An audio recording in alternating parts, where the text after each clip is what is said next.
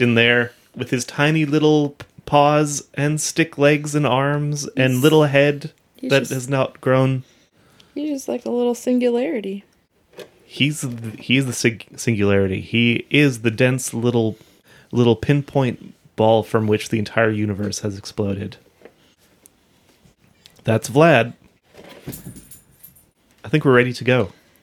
Okay, I'm just... This is how you can tell. Right. It's sparkling water. I think we'll do it this way instead. Jill's just darning a sweater here. Yep. The infamous sweater darning project continues. Is started. Here's the thing about me. For the new year. Is that this is why people are always like, why don't you sell your knitting or do this professionally? I'm very slow and I hate commissions, so it doesn't really work. Well, that makes two of us. Yeah. I think that's how an ordinary person should respond to such a request. But just for some context, today is December 31st, 2021. Yep. Tomorrow it will be January 1st, 2022. Yep. So... Hey. Oh. Cat squabbles. Cats are squabbling. Jill's on... still on hiatus. Yep. It's cold as heck. Yes, heck. Cold as heck. I wasn't going to say what my former coworker Jim would have said. I believe you were about... I knew what you were going to say. Fill in the blank. Yeah. Minus 40-something with the wind chill, depending on which weather app you use. Mine's not as dire as yours. No. But still, it's mine's cold. the government Even one, out. though, so... I had to... I used the Weather Network, or the Weather Channel app for a long time. And then I started getting ads for, like, basically softcore porn on the weather app. And I just got tired of it. So I switched to the government app because there are no ads. The ads are based on your search history. Ha! They were not. They were, like, Ford F-150 trucks. And then, like... Are you getting lonely my targeted singles. ads? I don't know. Maybe. Are you searching up trucks? You signed into my account by accident. Well, we've done and had the Christmas, and we've done and had the Omicron Christmas. I'll boost it up. Yeah. I got my booster yesterday. Yeah, feeling a little oogie, but not the worst. No, I was boosted, was it December 6th? So I've been boosted for a while. Same deal. It's only half a dose, so you kind of feel a little bit uggs for a few hours the next day, it sort of seems like, but nothing too dire. Nothing too dire. And here in Manitoba, we're all slouching towards herd immunity. No, we're not, but... Herd immunity is just a euphemism for when your government does nothing and your boss makes you go to work anyway. Well, herd immunity, as we've kind of talked to, well, you and I, not on the podcast, but like the concept of herd immunity is linked to full vaccination in a society to eradicate a virus, which is something that has happened with polio and smallpox, and now actually chickenpox is something that's starting to disappear. Kids don't even really get it anymore. They're vaccinated against it. Not if freedom has anything to say about it. So herd immunity is something that happens with a society that's pretty much fully vaccinated, and the concept is that everyone who can be and who responds to vaccines is vaccinated, and this protects those who can't respond or their immune systems don't respond to vaccines or whatever it is. It's not the idea that everyone gets the disease once and then has immunity, because that's not how diseases work. It takes generations to build up some sort of societal or population-based immunity. And it involves the mass die-off of populations in when it happens. If any of you are listening to my Clearing the Plains reading series, we know all about that already. It's already happened. here.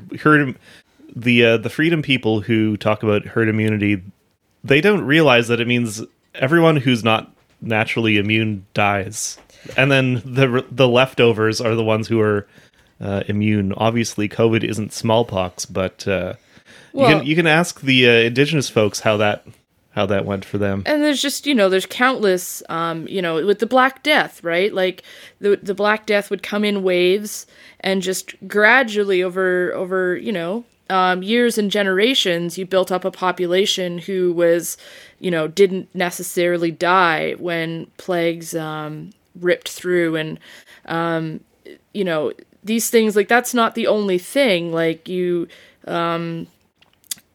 humanity has always been trying to find ways to deal with the fact that when you live in cities and large groups as humans, you are susceptible to mass disease. Sewer systems exist because of disease, because of cholera, because people were getting sick, and eventually it was figured out. Well, one, the Thames River in London started smelling too bad. The municipal sewer works, they took away my freedom to dump my chamber pot out my second story window. Yeah. Like once people figured out that things like cholera were coming from water sources, you start having the development of, water treatment and sewage systems, germ theory, the idea of sanitation, all of these things like that are tied in with vaccines as ways to be able to safely live in large groups. It's not a just let it run through and do its thing, because that, if you have a virulent enough disease, that always ends in a mass death or a mass disabling, right? Like it's not just death. It's after the Spanish flu, you have, thousands and thousands of people who survive but have neurological issues beyond the flu, and families left without providers and things like that. Like it's so much more than just you get it and then you're done. And I think it's you don't build up that much immunity just from getting it once. It's no. You have survivors, sort of like, imagine living in a family with like the primary breadwinner and care provider killed off, and there's no government support for your family. You're a teenager, maybe you have to go to work now in the factory or the local land barons fields, things like that. You don't get to go to university. You don't get to develop fully as a person. You get psychological trauma from it, mental illness, that sort of thing. I mean, the mental illness you accrue during a lockdown is nothing compared to the mental illness of having you roll the dice, and you think the odds are in your favor, and then, oops, dad died. Well, now and what? I mean, look at if in Winnipeg here, of course, the news that has sort of emerged, I don't know, being the holidays, how much it's sort of spread through the city, but we have a school where a teacher and a principal have passed away over the holidays. We only know details about the teacher. They were triple vaxxed. They were boosted. They caught COVID and died of an immune reaction, a cytokine storm, it sounds like anyways, on Christmas Day, several days after contracting it at school, at work. And then, the psychological mental health effect of a teacher and a principal from a school dying mid-year is light years more than the impact of learning from home for 2 or 3 or 4 weeks. You think those kids are going to remember this for the rest of their lives? Yeah, perhaps? Exactly. And the staff and the families of the kids, right? Anyone who works there, and you see how your employer reacted to this and what they did. The Winnipeg School Division Board of Trustees has put out a demand that the government go to code red, but it's I've seen no no updates or movement on anything there. But it's just insane to think that we can go back on the 10th into a full class. You know, I have 30 kids in all of my grade 5 classes. I have 26 in my grade 7s. The one class of grade 5s is kind of spread out, but the rest of them aren't. And the grade 7s certainly aren't. They're packed in like sardines. So if this is transmitting at that sort of rate, there's no way every kid in the city isn't going to have it, you know, within a week or two. Yeah, no hyperbole here. No. Like you read between the lines, and this is not conspiracy thinking here.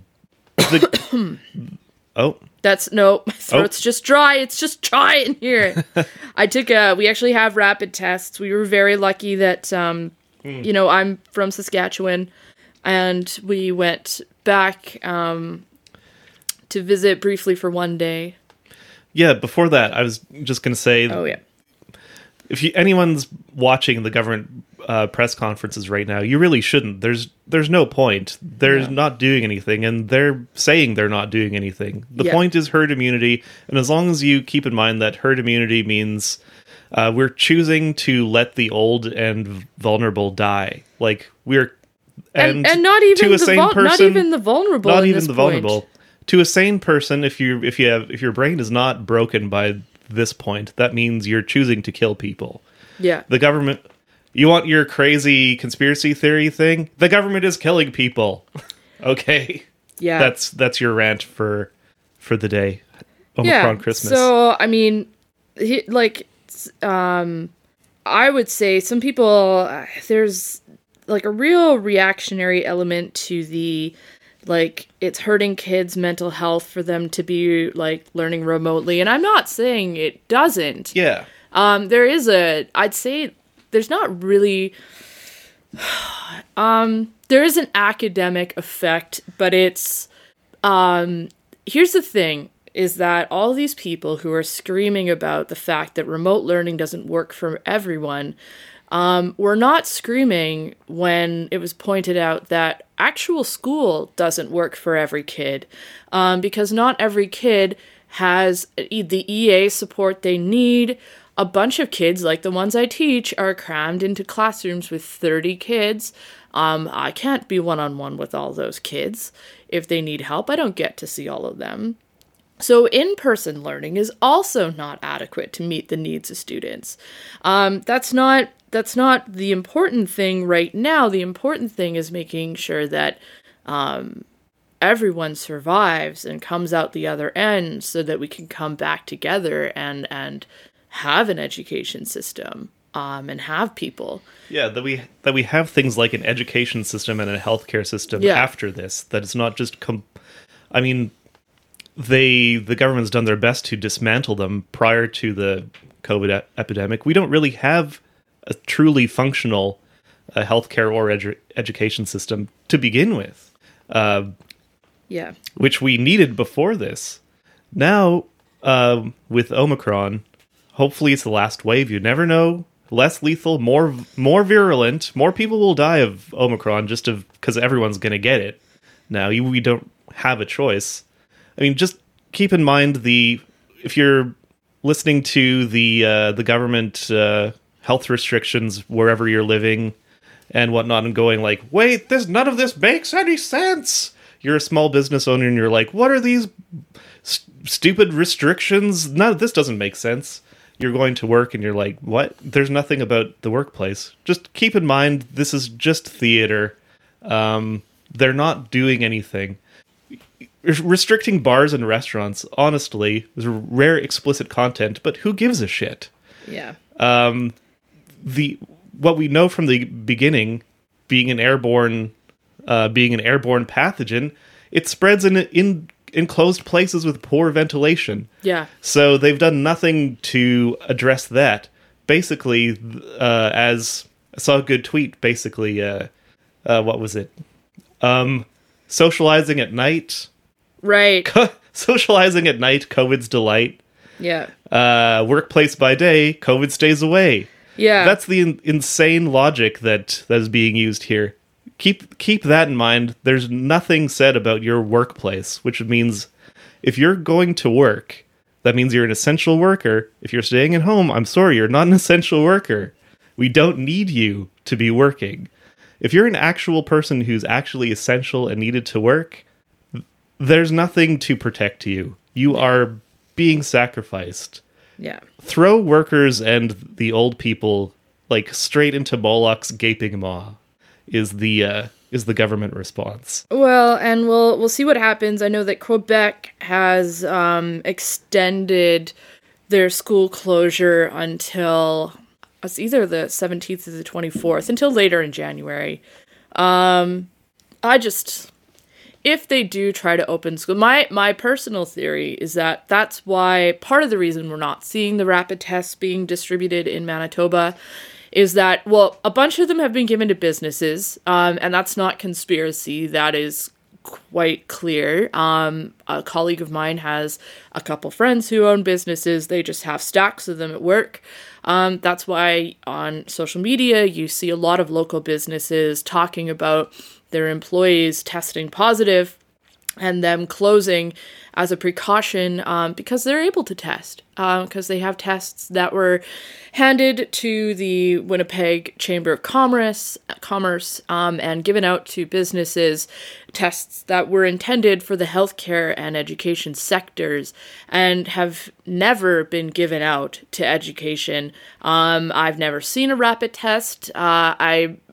Apparently, I guess if you were non-vaccinated staff, you were going and taking rapid tests. You were provided rapid tests. But that's where they're going. They're going to Southern Health and places that have high numbers of non-vaccinated staff. They're going to businesses to keep their employees there, basically. The government got caught. My theory, again, maybe that's conspiracy, but I think that this government thought that the worst of it was over and that they could just hand them out. They kind of got through the pandemic without, I believe they've received over 3 million rapid tests so far.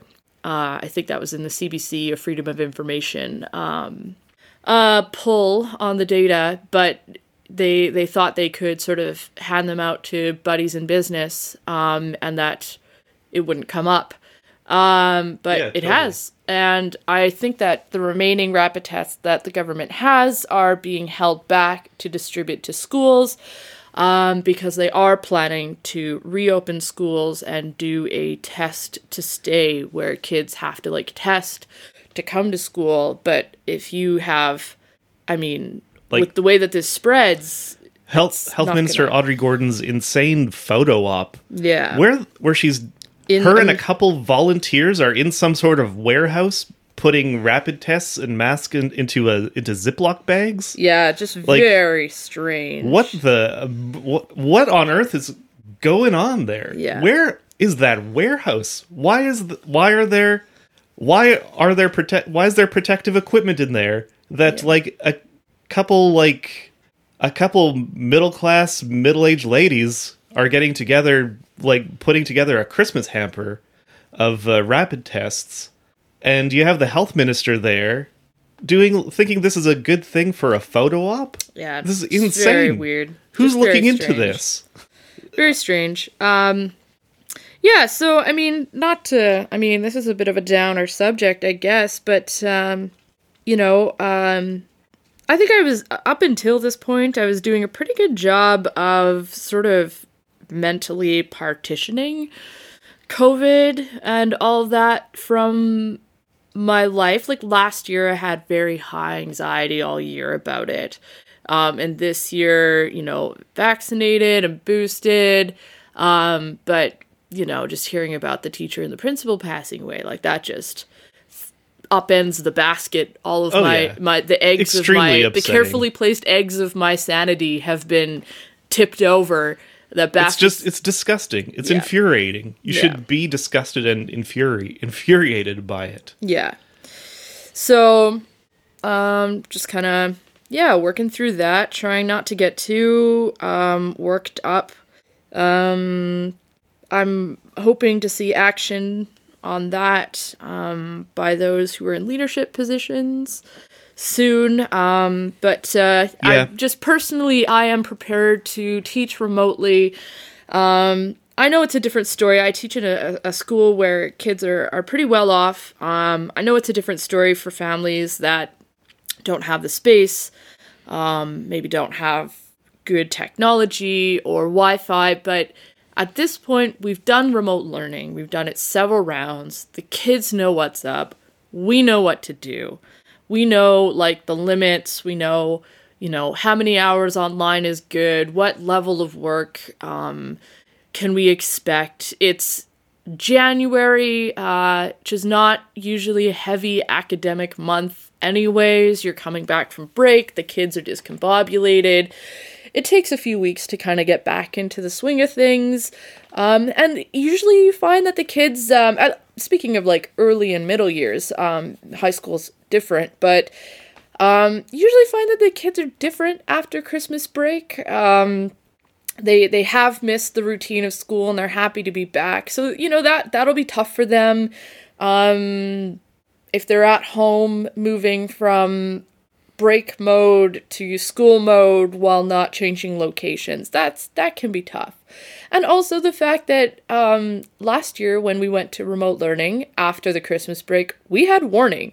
We knew before the break started that remote learning was happening. I gave my students packages. I told them exactly how remote learning would work. We practiced how to do it. And this year, I didn't have that. So I will have to, make up packages. The kids will have to come get them. We'll have to, if we go remote, I guess I should say when we go remote, we'll have to get that figured out. But, it's just, I don't know. It's hard to see how going back works, how going back and staying back works. I just don't see it. I don't see it happening. Just simply, if kids are getting sick, they're going to be at home.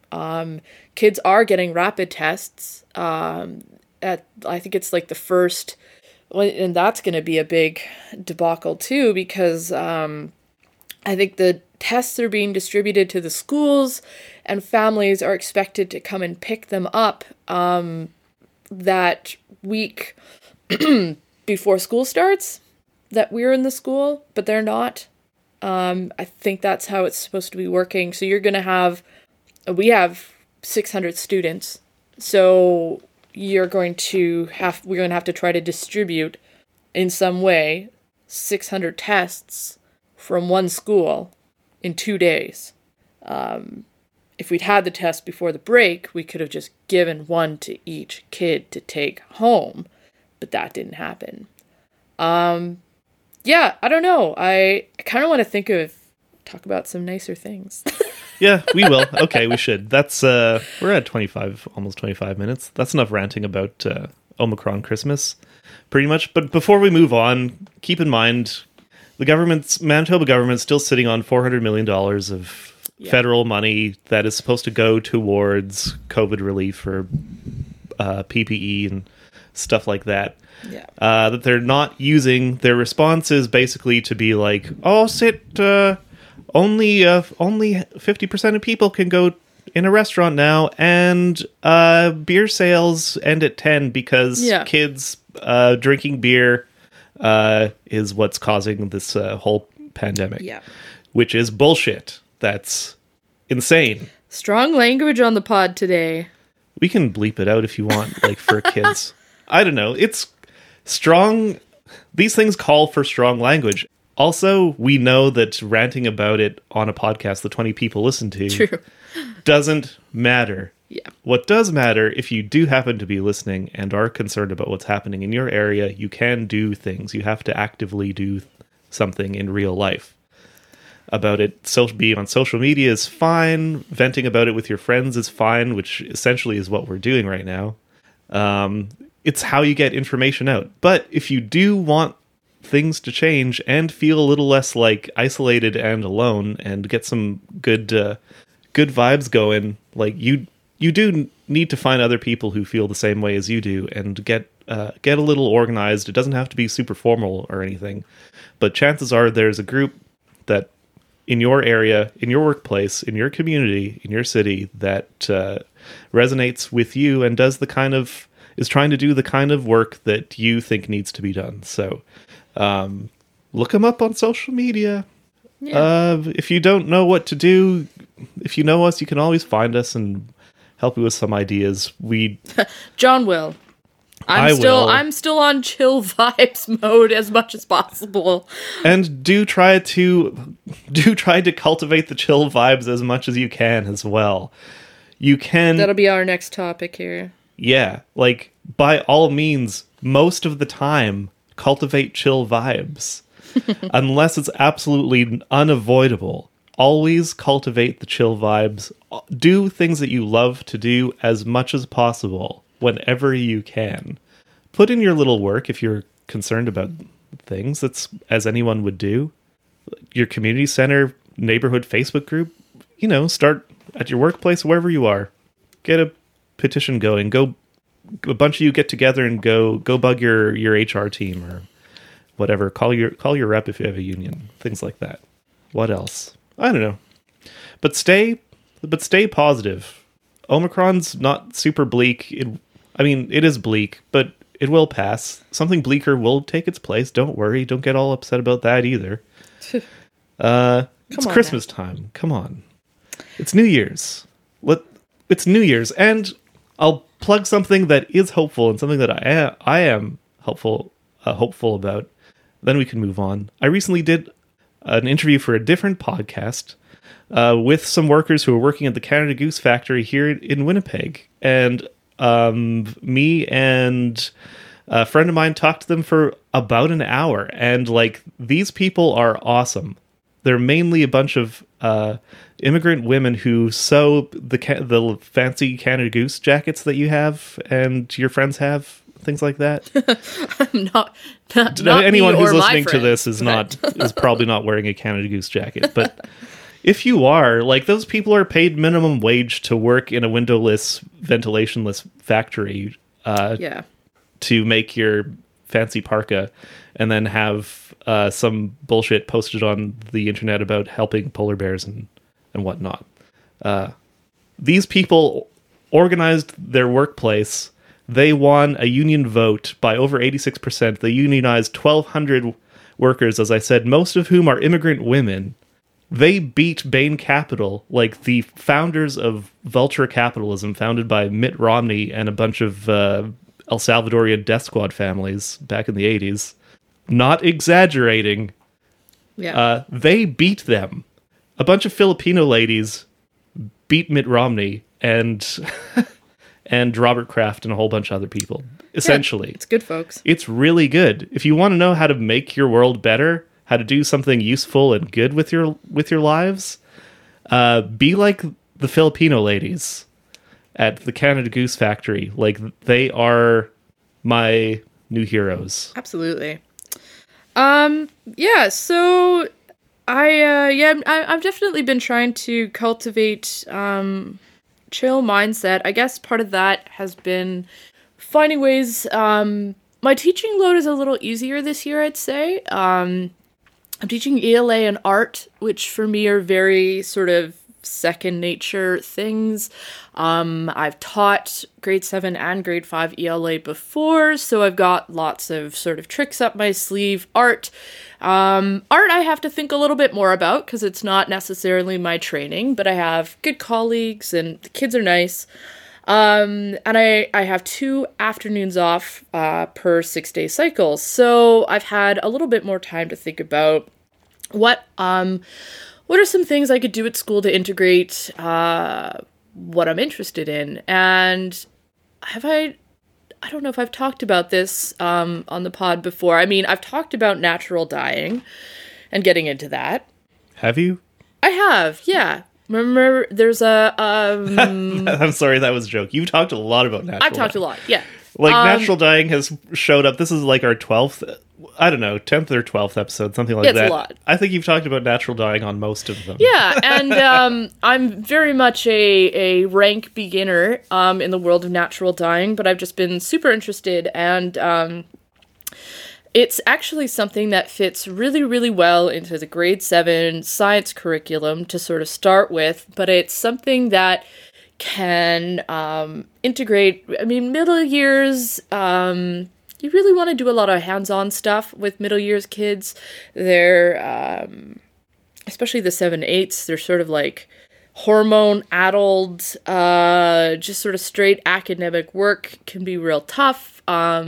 And kids learn better when they're getting their hands on something and doing something rather than just reading about it or hearing somebody talk about it. My administrator is amazing, and my professional sort of growth plan this year has been around integrating things like gardening and natural dyeing into my professional practice as a teacher. So we found some funding and bought natural dye materials for the school. In the next term, we'll see what things look like. But hoping to team teach with a colleague and do a unit. Grade 7s learn about particle theory, so solutions, mixtures, concentrations, which works perfectly with natural dyeing. So we got that, and then can't talk about it until there's an official announcement, but got some important backing for a more ecology-based project that I'm hoping to do this spring. So I've been reading lots of books about nature, lots of books about, dyeing and textiles and all these things. Did you get any good books for Christmas? I got an excellent book for Christmas. Ooh. Yeah, so John got me a wonderful book for Christmas, along with a great record. The record was Townes Van Zandt, Our Mother the Mountain. I'm a bigger Van Zandt fan than John, but I figure if you already got Gene Clark, why do you need Townes Van Zandt? I like having as many as possible. So that was nice. But the book was by one of my favorite sort of nonfiction writers that I discovered when I worked at the neighborhood bookstore and cafe, which no longer exists. Used to be in Wolseley, just what it sounds like, a bookstore and cafe. And when it was slow, you would arrange the books and clean them up and put them out. And I came across this book by Calvin Rutstrom called The Wilderness Cabin, which is sort of a how-to guide, how to build various types of cabins, from like really rough to fancy log or frame cabins. Just very clear, very practical. Rutstrom also sort of mixes in sort of his philosophy of living in the wilderness with his writing. He was a very well-known wilderness dude, I guess, who lived in Minnesota but would come to Northern Ontario, Manitoba, to canoe, to set up winter camps, things like that.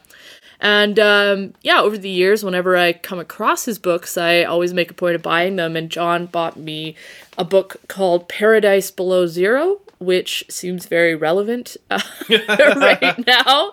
It's kind of our lives right now. Yeah, it's kind of like it's very cold right now, and one of the things you can do safely is go outside. And last year, one of the things that I bought for myself were snowshoes, and some traditional type snowshoes. And I've been trying to do more snowshoeing. Not the last few days, it's been a little bit too cold, but Paradise Below Zero, it's all about how to, the book is about, it's kind of like a how-to on how to camp outside in the winter, and it's written in 1968, but there's also sections in it that are his reminiscences about spending time with Cree folks in Northern Ontario that he had met in Northern Manitoba, people who were still living a quite traditional lifestyle. This would have been probably back in the 30s that he's talking about. He's referring to when he's a young man. He also talks a lot about Inuit people and First Nations. Of course, he is using outdated terms for those folks, but he's very supportive of the idea that Indigenous people should control their land, that sovereignty over land in Canada and the States should be, especially over wilderness areas, should be returned back to Indigenous people, and that they should be recompensed monetarily for the damage that has been inflicted on them by white people. And Rutstrom believes quite deeply that the Indigenous understandings of ecology and nature are far superior to the ravages of, he doesn't refer to capitalism, he refers more broadly to sort of just white people, but he means capitalism. Yeah, the ravages of the colonial capitalist state on nature. And this is in 1968, so I think it's just in America. Yeah, it's a very good reminder. Some people like to say, well, back then people didn't know better, and they didn't know about climate change or ecological destruction or what's happening to Indigenous people. It's like, no, if you wanted to know, you could know. You could know. Yeah. It wasn't all behind some sort of veil or locked away in a vault. And this is he's not an academic. This man dropped out of school in grade 7, worked as a ranch hand in Montana, was a medic for the Navy during the First World War, and then basically worked as little as he had to make enough money to just, get the supplies he needed to go be in the wilderness. And once he started publishing books and figured out he could make a living that way and live in the wilderness basically full time, that's what he did. Him and his wife had sort of like a winter home in St. Croix outside of Minneapolis, but they had cabins. I think he had a cabin in northern Ontario that they would go to. And that was, so he wrote about his sort of life in the wilderness, and his sort of view on things for his entire life. And I think it's just, I love seeing that perspective from the past, and especially from a very like working class person who just sort of made their own way. I think it was because his father died or something, like a loss of a parent that precipitated him dropping out of school and starting to work. So I think I read that entire book in like one day. And it was so good. Yeah, you did, pretty much. I just couldn't put it down. I gave it to you and then you just like went away. I couldn't put it down. It was so good. I have actually ordered another one of his books from Amazon, The Wilderness Life, because they're not. I want to read it too. Yeah, they're not. His books can be a little bit tough to find. They have been reprinted by the University of Minnesota, and I have like an old copy from the 70s of The Wilderness Cabin, which looks fantastic. But the University of Minnesota put a bunch of his books back into print. But even then, they're not always in stock with booksellers. So I pick them up when I can. And yeah, just delightful. And I've just been reading I'm reading a book about owls now. I've just been digging the nature writing lately. That's the vibe. That's the vibe. We've taken a few drives over the holidays, gone to look for some owls. We haven't seen any owls, but we know we're out there. We know they're out there. We see people. I assume that this owl book is gonna give me some tips. It's called The Hidden Lives of Owls, and the person writing it is not an owl expert, but an actual owl. No. Oh. An enthusiastic amateur like myself, who's hanging out with owl experts, learning about owls, sort of observing them. It's very short. It's very readable. I'm enjoying it so far. I've just started it, but yeah, I'm just finding I'm not in the fiction sort of mindset. I had a couple of novels come in off my library holds, and I haven't even cracked them. I think I'm just gonna send them back and wait for summer. That's novel season. That's fiction season. I just want to. That's for made up stories. Yes. That's made up stories season. I don't know. Winter, we only want to read things about things that exist in real life and have actually happened. I am not mocking you. I agree. I think it's well, perfect. I always kind of I just imagine, being outside in the hammock or the sun reading books, being in the sunroom reading novels. That seems like more the vibe. I think in the winter I really start to gravitate more to nonfiction. We've had a good break, honestly. It's been a good break. Yeah. Tried out a few. Can we talk about going seeing family? Yeah, I think so. We sort of made the choice. We don't have to talk about it, but we did go do Christmas with our families. Yeah, very small. We didn't do any big family gatherings, no extended, just sort of nuclear family. Everyone's vaccinated. We know we could lose some points with the really serious virus heads out there. We apologize. We're doing our best, though. It is tough. I know how serious it is, and again, especially with seeing educators lose their lives. But I'm sure anyone who works an essential job where you do have to be out in the public, like I do. I work with between 30 and 50 other people, staff at school. There's 600 kids in the school. There's not infinite bathrooms. There's one place you can eat lunch. The kids are all eating lunch in their classrooms, so it's not like teachers can go hide individually in their classrooms. The only place you do have is the staff room. And so everyone at my school is vaccinated in terms of staff, which is nice. But I've been eating with 30 other adults, for months. And I've been in classrooms with, I think I have around 120 different students that I interact with, that I, in a 2-day cycle, part of my cycle, I'll see all of them. Yeah. So going to your family and seeing 4 other people once, and going to my family and seeing 4 other people once is, I'm no mathematician, but odds and numbers checking out, it's almost infinitely more dangerous for Jill to go to work every day than to, and both my family and your family, there's not a lot of people who are really going out and seeing as many people as you, for instance. So everyone else is pretty tucked in. Everyone's really vaxxed.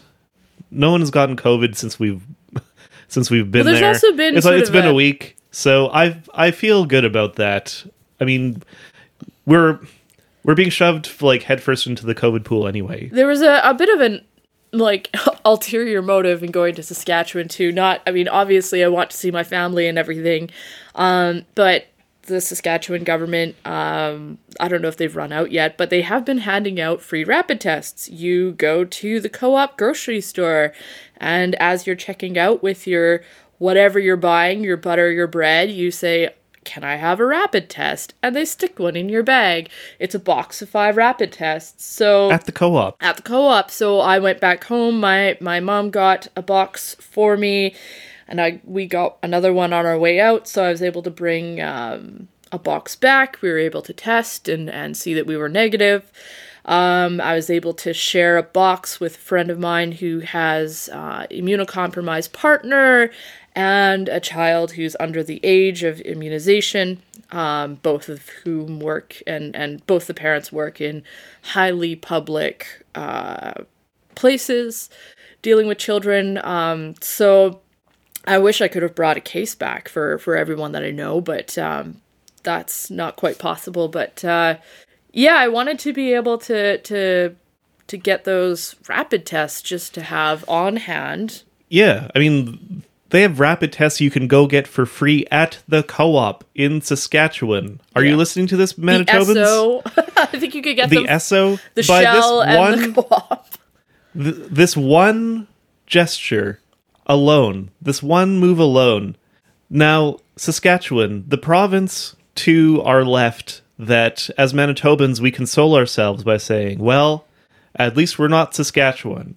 The one province that's worse than us by doing this one gesture is infinitely now more civilized. I wouldn't go that far. The Saskatchewan government is also... I'm saying the bar is pretty low. Yeah, the bar is very low. The bar is underground. But it's not that this is, like, other than this, I assume the Saskatchewan government was like, all right, we're sitting on these, take them. But they are otherwise not making good choices. COVID-wise, either in Saskatchewan, they are not introducing any more restrictions.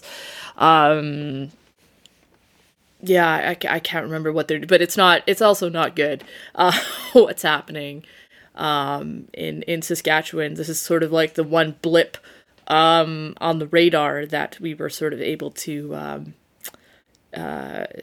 find the loophole and benefit from. But I mean, that's, we used one rapid test, so there's 4 left.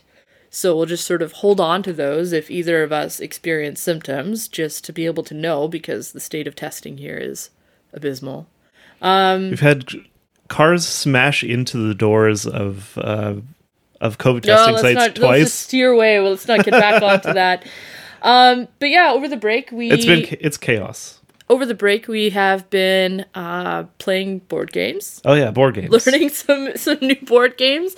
I sort of last year I got a little bit crazy with the board games. Just sort of getting some new ones. Most of them we got are good.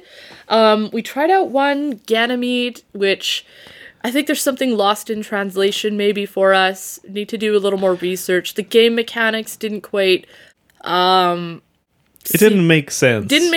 And we're giving it the designer the benefit of the doubt. South Korea, so the instructions are a little English as a second language kind of. Yeah, so we'll nothing wrong with that. We'll do some more research on. We can understand it. Well, it was same with what game was it? Patchwork. It's a German game. I had to look up some of the rules because the way that they were translated was not super clear. But as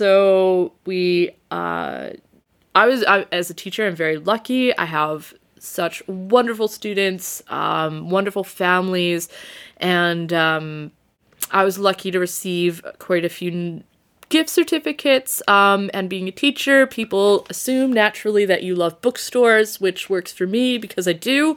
And so I received some chapters, gift certificates, and was able to buy Ticket to Ride, which is something that I've wanted to acquire. We have one of the smaller games for a while, and I wanted to get the full-size game.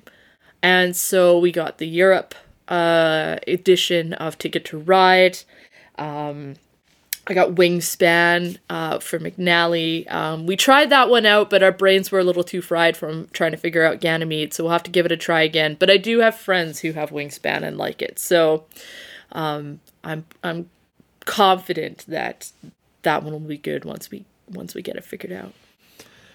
It's got birds. I mean, it's birds. It's birds. Who doesn't like it? Everyone loves birds. If there's one thing that's good about the pandemic, like birds, but it's everyone's become a bird fanatic. Everyone but my one colleague. Well, they're just going to have to get left behind, I guess. Well, it's fine. Oh, well. People live their lives. But, yeah, people are into birds. People are into mushrooms. People are into observing nature. People are into observing their minds. Okay. You're just saying things. I'm into observing my mind. I know you are, dude. People are meditating. People are doing yoga. People are exercising indoors. People are observing lots of stuff. Yeah. you just got to make sure that your mushroom hunting and your bird observing doesn't really veer into like, you know, Pokemon Go situations. You don't got to catch them all.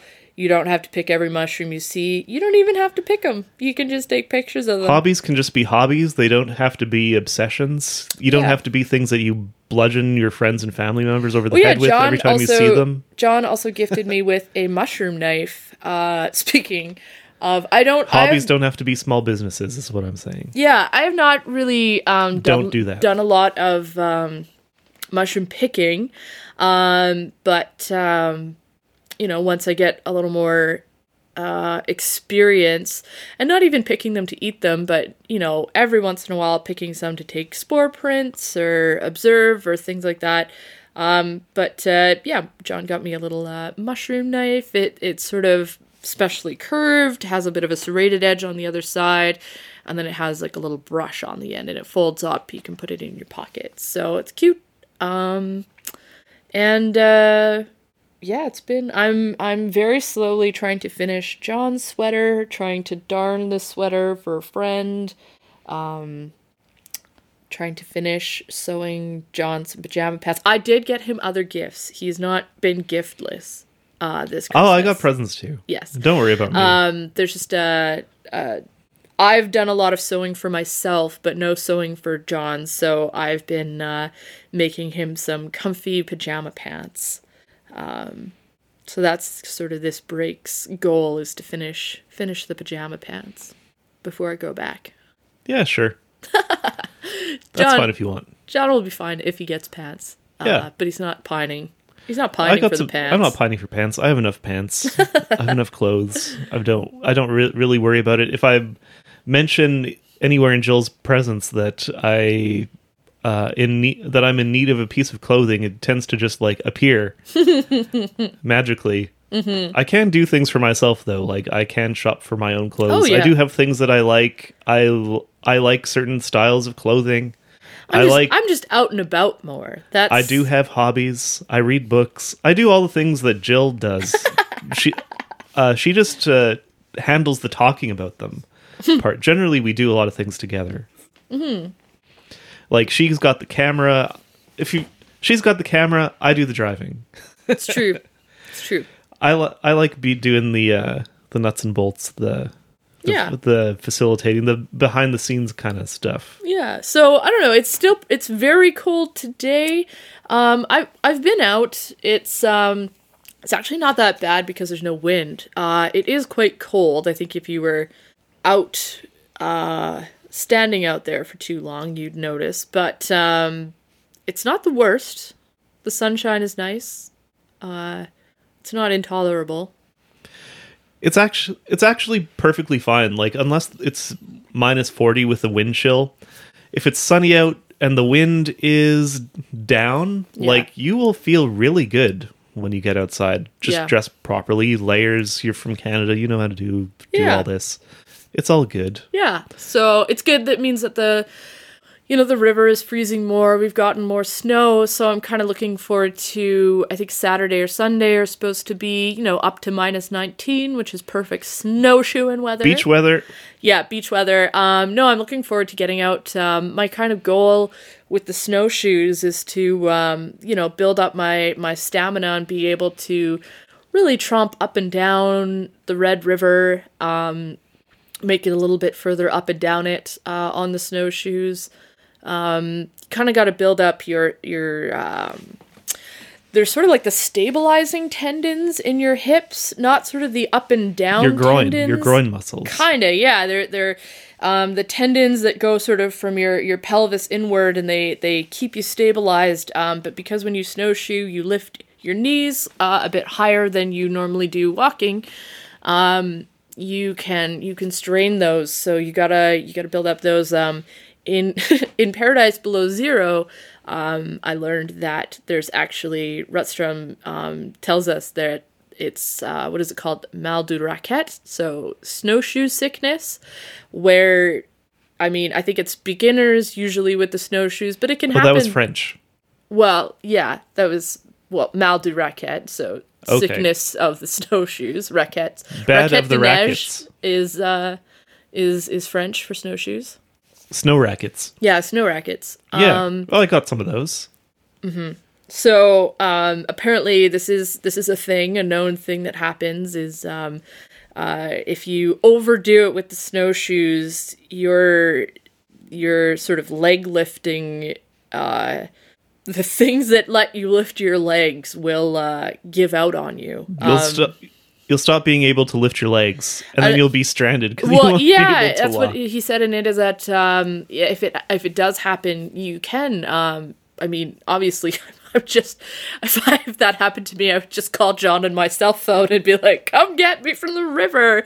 But if you were, living then and you were using the snowshoes to travel, or you're a trapper or something like that, it's a much bigger problem if you're out on the trail and your legs give out, and it's what it's winter and you may or may not have the supplies you need, and it can take a few days to so I did so the first day I went out, I was going down north, I was going north on the river, and I got, I don't know, I want to say like maybe a kilometer and a half down, and maybe a kilometer, and I could feel the weakness starting in sort of in my hips, and so I made my way back, and I was certainly sore in that tendon for a few days after. So I've experienced the snowshoe sickness, the mal du raquette. You made it back, though. I did. I survived. I didn't have to be rescued. I was able to shuffle my way home. And I wasn't too debilitated in the days following, just a little bit sore, did some yoga. But it's good exercise. It's really good cardio. And you're outside, the snow makes things so peaceful. I saw a pileated woodpecker when I was out on the river. It's such a different perspective walking on the river and looking at the riverbank. You could see all the little burrows and everything in the riverbank, or the creatures. I saw a couple of deer just chilling along the riverbank, just kind of like tucked up next to a snowbank. Yeah, it's just a nice place to be, and you get a good workout.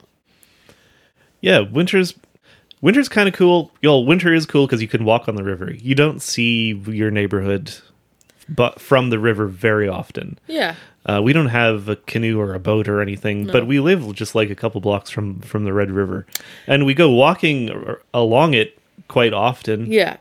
The Churchill Drive Park. Yeah. Goes along where we live. And it's beautiful, but like once you get down on the river, you can see the riverbanks rising on either side. You get a completely different perspective on where you live. And it's kind of cool thinking that like these are the ways that this is the way that people traveled for thousands of years. Yeah. You're going down the river. You're taking the river. Rivers are nature's highways. Well, the snowshoe, another piece of ingenious indigenous technology as well.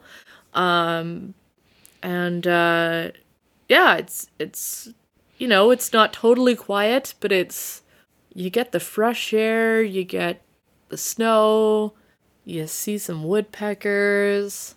Just a good time. Just a pretty good time. People also are very delighted to see somebody out and about on traditional snowshoes. Is something I've not been snowshoeing a ton, but every time I'm out, at least one person walks past me and they're like, "Oh, look at your snowshoes!" Like people are I haven't seen those since I was a kid. Yeah, it's just even as young people, they just like to see it. So you love to see it.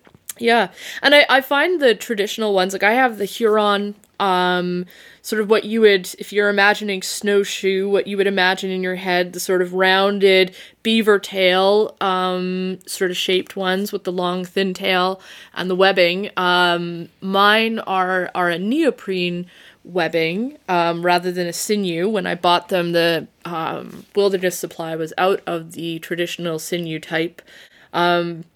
but it's still the same sort of bent ash. They're still made in Quebec.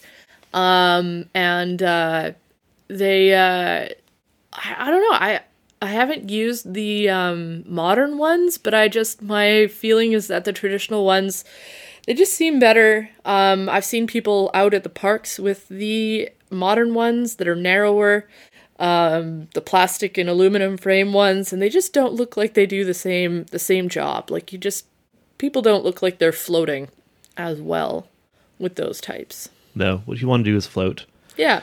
Just short, but what I really wanted to talk about after an hour of shooting the shit, what I really wanted to talk about was I wanted to know if you had any specific Christmas memories from when you were a kid that are poignant to you now, and maybe any Christmas movies or music, since we're old and we grew up in like A Christmas Story times. Anything from when you were a kid that sticks out to you? I don't know. Like, I can't think of anything that's like, it's more of just like with my family the way that they work. It's more just like funny stories. I do have a story that is embarrassing to me specifically about Christmas, where I learned an important lesson. Let's tell the listeners about it. About materialism. So I grew up, for a long time, single mom, and then stepdad on welfare. We would always get a Christmas hamper from welfare. And presents were, there was always presents, but they were pretty low key. One year, I think I might have been like, I want to say 11 or 12. And I don't know, I just had myself all worked up with the idea that I never got anything for Christmas that was just pretty, like a statue or jewelry or something like that. I must have like had a new friend at the time who had more sort of like kitschy things in their bedroom, and I must have been jealous or something. And so I just had this idea in my head, and but I was in Girl Guides also when I was going to a big camp the next year. I think I must have been 12. I was going to this big camp, and I needed all this, I needed a new sleeping bag, I needed camp stuff, I needed like a set of enamel plate and bowl and stuff to take with me. And little Calvin Rutstrom over here. Well, me now. Absolutely, give me that stuff. But 12-year-old me who had these ideas, and then it came to Christmas, and I opened my gifts, and it was like a sleeping bag and these plates and things that I knew my mom had to buy anyways for Girl Guide camp. And I had a absolute meltdown.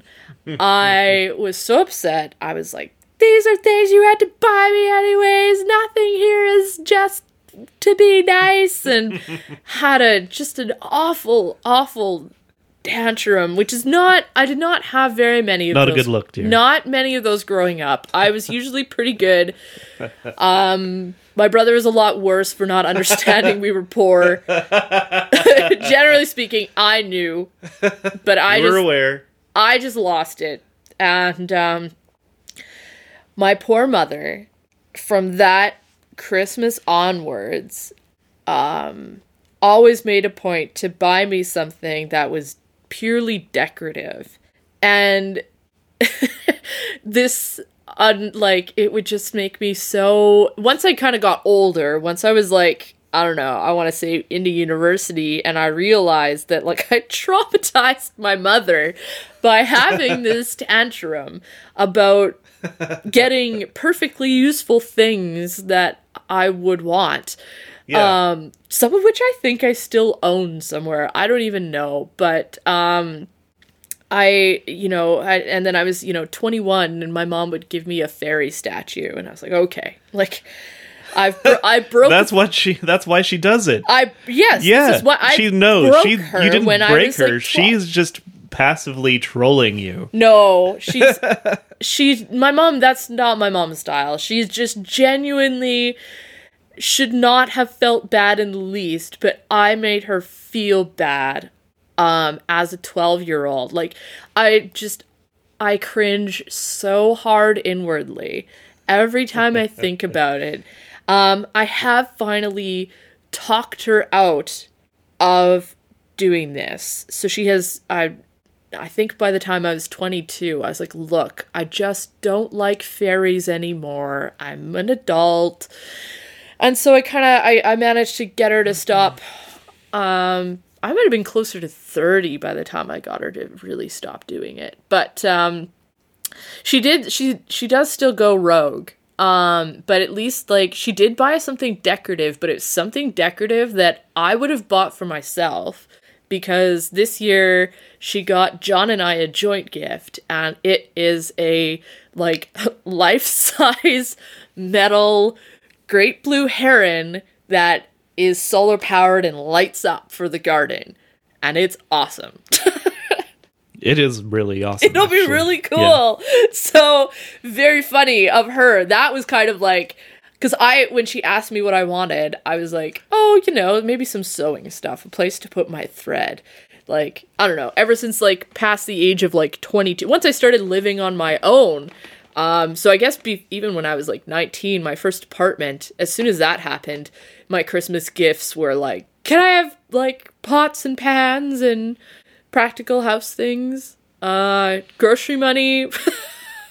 But she just saw this bird and she thought, and I was very proud of her, because it is actually something that I like now. It's not something that teenage me liked, that she was remembering from. It's something that I like and appreciate now. So I was very impressed, very touched, that my mom got this large metal bird for us. And then we forgot it in Saskatchewan. But yes, we'll go back to get it for spring break. or earlier. Yeah. Sorry about that. I feel like it's my fault. Well, we just had a lot of bags. I took board games and stuff like that. So I feel bad because all my chocolate is in there. It's true. Your new underwear, your and chocolate. And my new underwear. My 50 I was relying bucks on is in there. Yeah. We need that stuff. Well, so it's back there, but it's waiting for us. The metal bird. We can't put the metal bird out till spring anyways, so it's true. It's fine. But we'll get it back before then. Yeah, I think that's pretty much. That's a good story. I don't have too much, I guess Christmas movies, my family would always watch It's a Wonderful Life. My Classic. Personal favorite Christmas movie, we haven't watched it, but I can really watch it anytime, is my like adult favorite has become The Lion in Winter, which is a movie from, is it 68, 69, with Peter O'Toole, Katharine Hepburn. It's based on a play, and it's actually Anthony Hopkins and Timothy Dalton. I think it's both their film debuts. And Patrick Stewart? No, Patrick Stewart is in like the remake one. Oh, right. But it's based on a play, and Peter O'Toole is Henry II. Katharine Hepburn is Eleanor of Aquitaine, Plantagenets, and the premise is that Eleanor of Aquitaine has, and this is based on history, she's been exiled to a castle, or a nunnery, basically, a castle nunnery, so that she can't cause any more trouble, because she's tried to overthrow Henry several times at this point on behalf of her children. And so she's sort of locked up, so she can't cause any more trouble. But he springs Wives, folks. Hey, am I right? He springs her for Christmas. And Anthony Hopkins is Richard the Lionheart. Timothy Dalton is the King of France. And they're all kind of converging on one of Henry II's castles in France for the holidays. And so it's just sort of like I think it takes place over like a day, 2 days. But it's just It's basically a story of how everyone's Christmas gatherings go every year. It's if just you a have normal an Christmas extended gathering. backbiting family, I guess.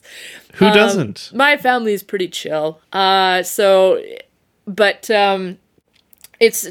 just wonderful. O'Toole and Hepburn are amazing. The dialogue is fantastic. There's a gay interlude with Hopkins and Dalton. Shut up. Wonderful. No. Where is that? That's Dalton, because they're like former lovers, like the King of France and Richard Lionheart. Oh, they're right. Right? Yes. It's just a hidden gem of a movie. I feel like it should have more recognition as a Christmas movie. I did see some people tweeting about it this year, so maybe it's catching on. But I watched it. One of my medieval studies profs had us watch it because it's based on a play, and of course it's not based on any surviving record of these happenings, but its depiction of medieval life for aristocrats is actually fairly accurate, in that it shows that, of course there's finery and things like that, but when Henry needs to go out and wave at the peasants for Christmas, he just sort of like, he's wandering around in his regular brown whatever clothes. He's not wandering around his dirty old drafty castle in purple ermine or anything like that. He throws on the robe and sticks the crown on when he's got to go out and wave at the peasants as the King of France arrives.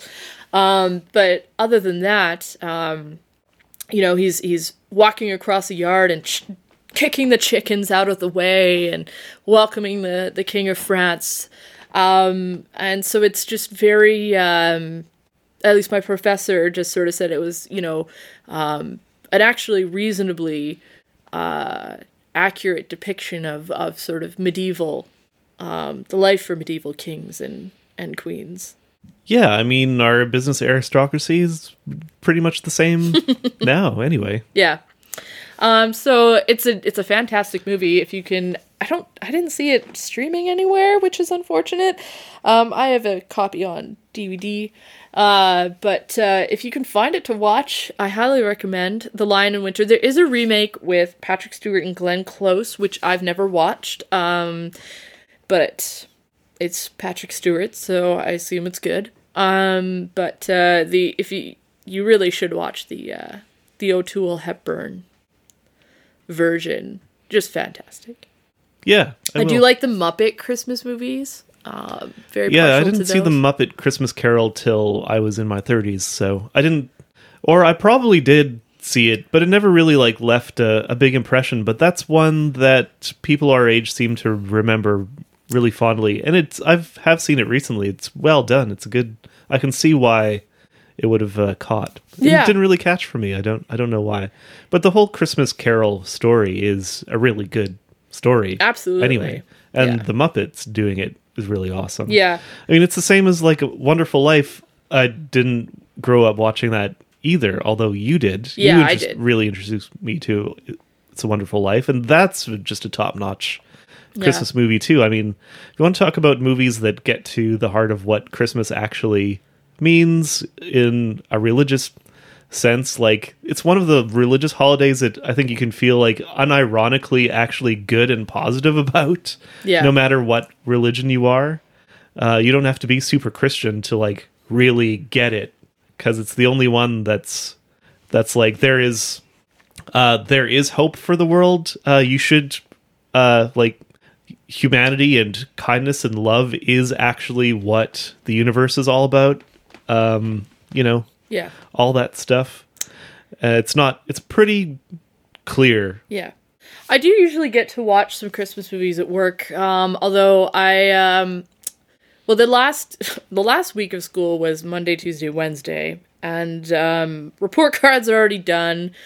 we've got this weird, not full week, and so we watched a lot of movies before the break. But I made the mistake of giving the grade 5s a choice that included a choice I didn't want to watch. So, of course, that is the one that the most kids voted for. So I had to endure another round of the Polar Express. So I've made a vow that I'll never give children the choice of watching that one again. I hate it. It's awful. Just a creepy movie. Don't like it. But I wanted them to pick Paddington 2 because I've been hearing that that's actually a really good movie. Have you heard this? No, I think this was someone who brought it up. I have a coworker that is a Paddington 2 evangelist. And were we talking with like other adults like a month or two ago? No, that was at my staff your office Christmas party. Yeah, my staff Christmas party. There was like other grown men being like, yeah, it's actually really good. So Paddington... I wouldn't know. Maybe we should watch Paddington 2. Paddington 2, apparently a good movie. I think it's always good to know which kids' movies are tolerable as for adults as well. So it's always good to be knowledgeable about which ones you think the kids will like that you actually also like. I have some Christmas memories too. Okay. Thanks for throwing it back to me eventually.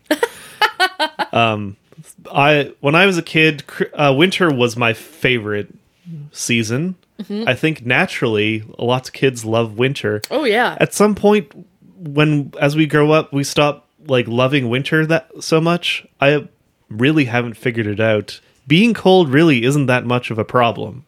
No. It really isn't. Everyone's like, it's cold. Yeah, it's cold. So what? You can do stuff outside pretty much infinitely. Yeah. What's the deal? You don't even have to do your Wim Hof exercises to enjoy it. You can just go outside. You can build snow things. You can build things out of snow. Kids love winter. It's like you can make sculptures in your backyard and nobody cares. Like kids are probably even as a grown up you can do that. The transition comes between like around when they turn 12, 13. That's when teenagerhood kicks in. That's when you can really see a drop off in their winter enthusiasm because they start worrying about looking cool, which doesn't involve wearing a lot of outerwear. Right. Well, although you can, I guess too cool for comfort, as a friend of mine used to say. Yeah. That's the teenage mindset. So you loved winter as a kid. I loved winter, and Christmas gatherings were really good as a kid. Gigantic families on both sides. Yeah. So like lots of cousins to run around with and have fun with, and getting presents always rules. I'm sure I was a bit of a little prince about some of the presents that I got, as every child, literally every child is. Mm-hmm. So like you do have to you will break your parents' hearts a couple times, and that's just part of the deal with Christmas presents. They know this. We know this. It's all fine, and but mostly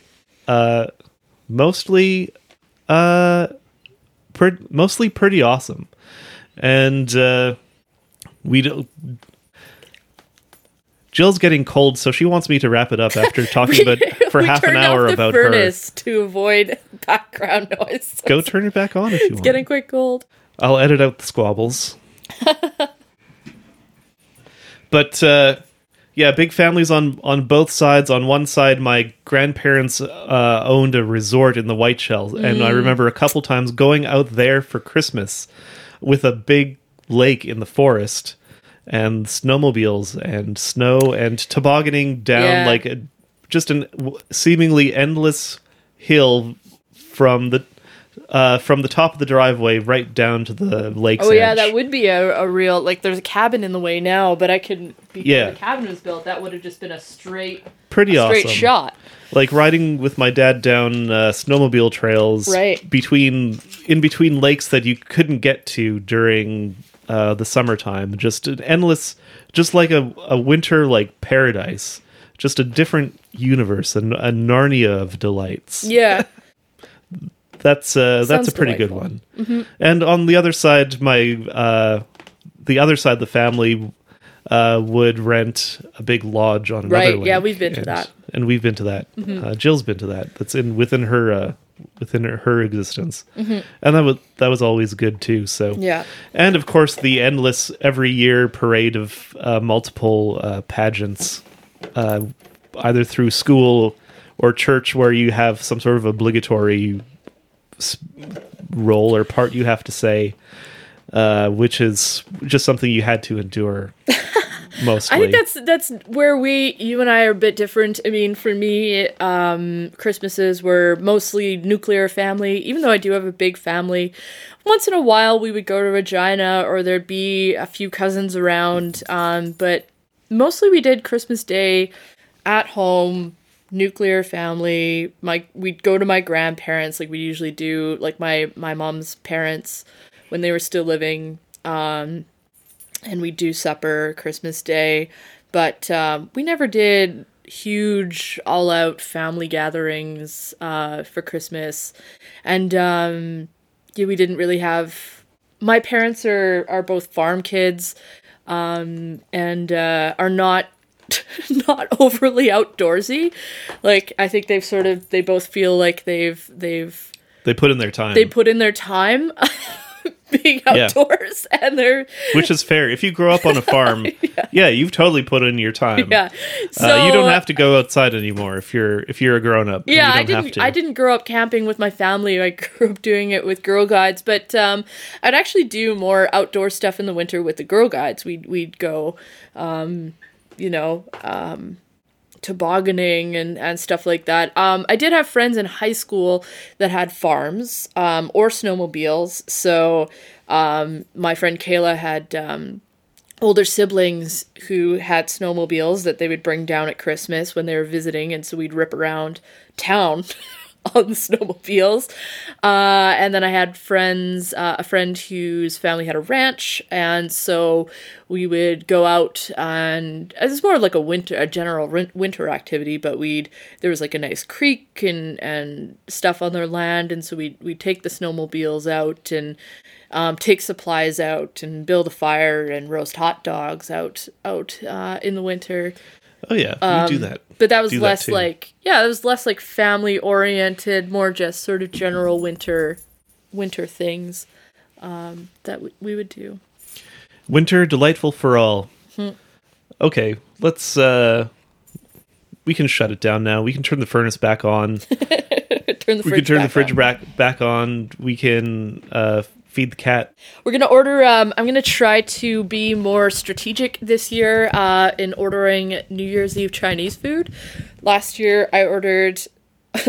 I guess I just had the idea late. Whatever. It didn't click in my head that every single other person in the neighborhood would also be ordering Chinese food for New Year's Eve, and so I ordered food at like 7. Vlad was playing with the microphone cord. Yeah, cat be wandering. And so I ordered Chinese food at like 7 p.m. last year, New Year's Eve, and I think I got it by like 9:15. And so I'm trying to be... Gotta order it now. What are we doing here? Well, they open at 4, and so I'm going to put in the order... It's almost 4. Right at 4, and to pick up. Good timing. And then we can warm it up later on. So that's kind of my... What are we going to watch? Oh, I don't know. Once Upon a Time in Hollywood? Yeah, something. Terminator 2? Ooh, yeah. Something to ring in the new year. Do we have to stay up till... Rent The Last Duel. Yeah, see what Something. the hubbub's all about. Ridley Scott. I'll keep watching that garbage. I feel like we stayed up last night, but most years I don't even stay up until midnight. We don't have to stay up till midnight anymore. No. I'm 40. Yeah, exactly. I don't have to do that anymore. I can if I want, but nobody's saying I have to. Right. Well, we hope everyone stays safe and enjoys your winter. Remember, enjoy your winter. Layer up, get some woolens. Layer up your outside. body, layer up your mind. There's good birds out there. There's fresh air. Go check it out. Cold actually helps your body produce endorphins. It does. So, get out there. Get out there.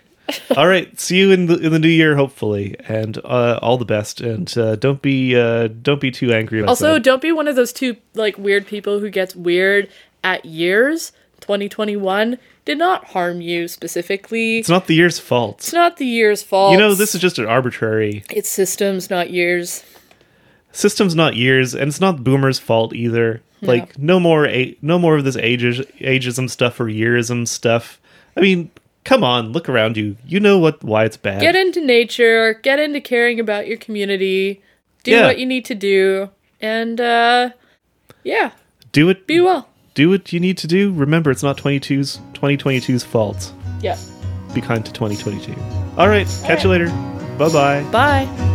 Your eyes seek conclusion in all this confusion of mine.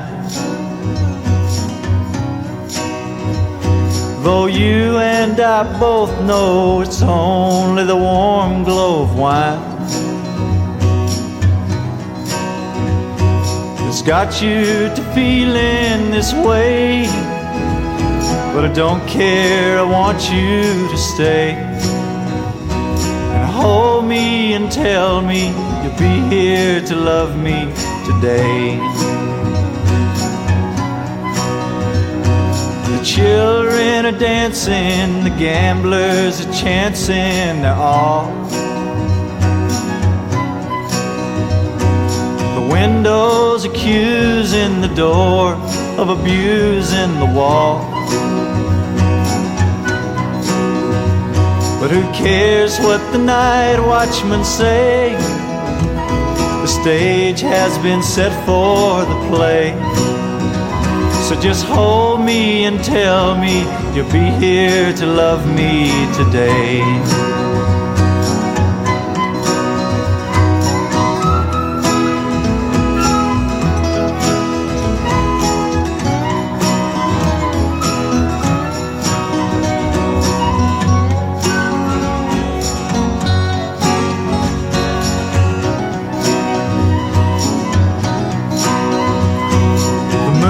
Come and gone, but a few stars hang on to the sky.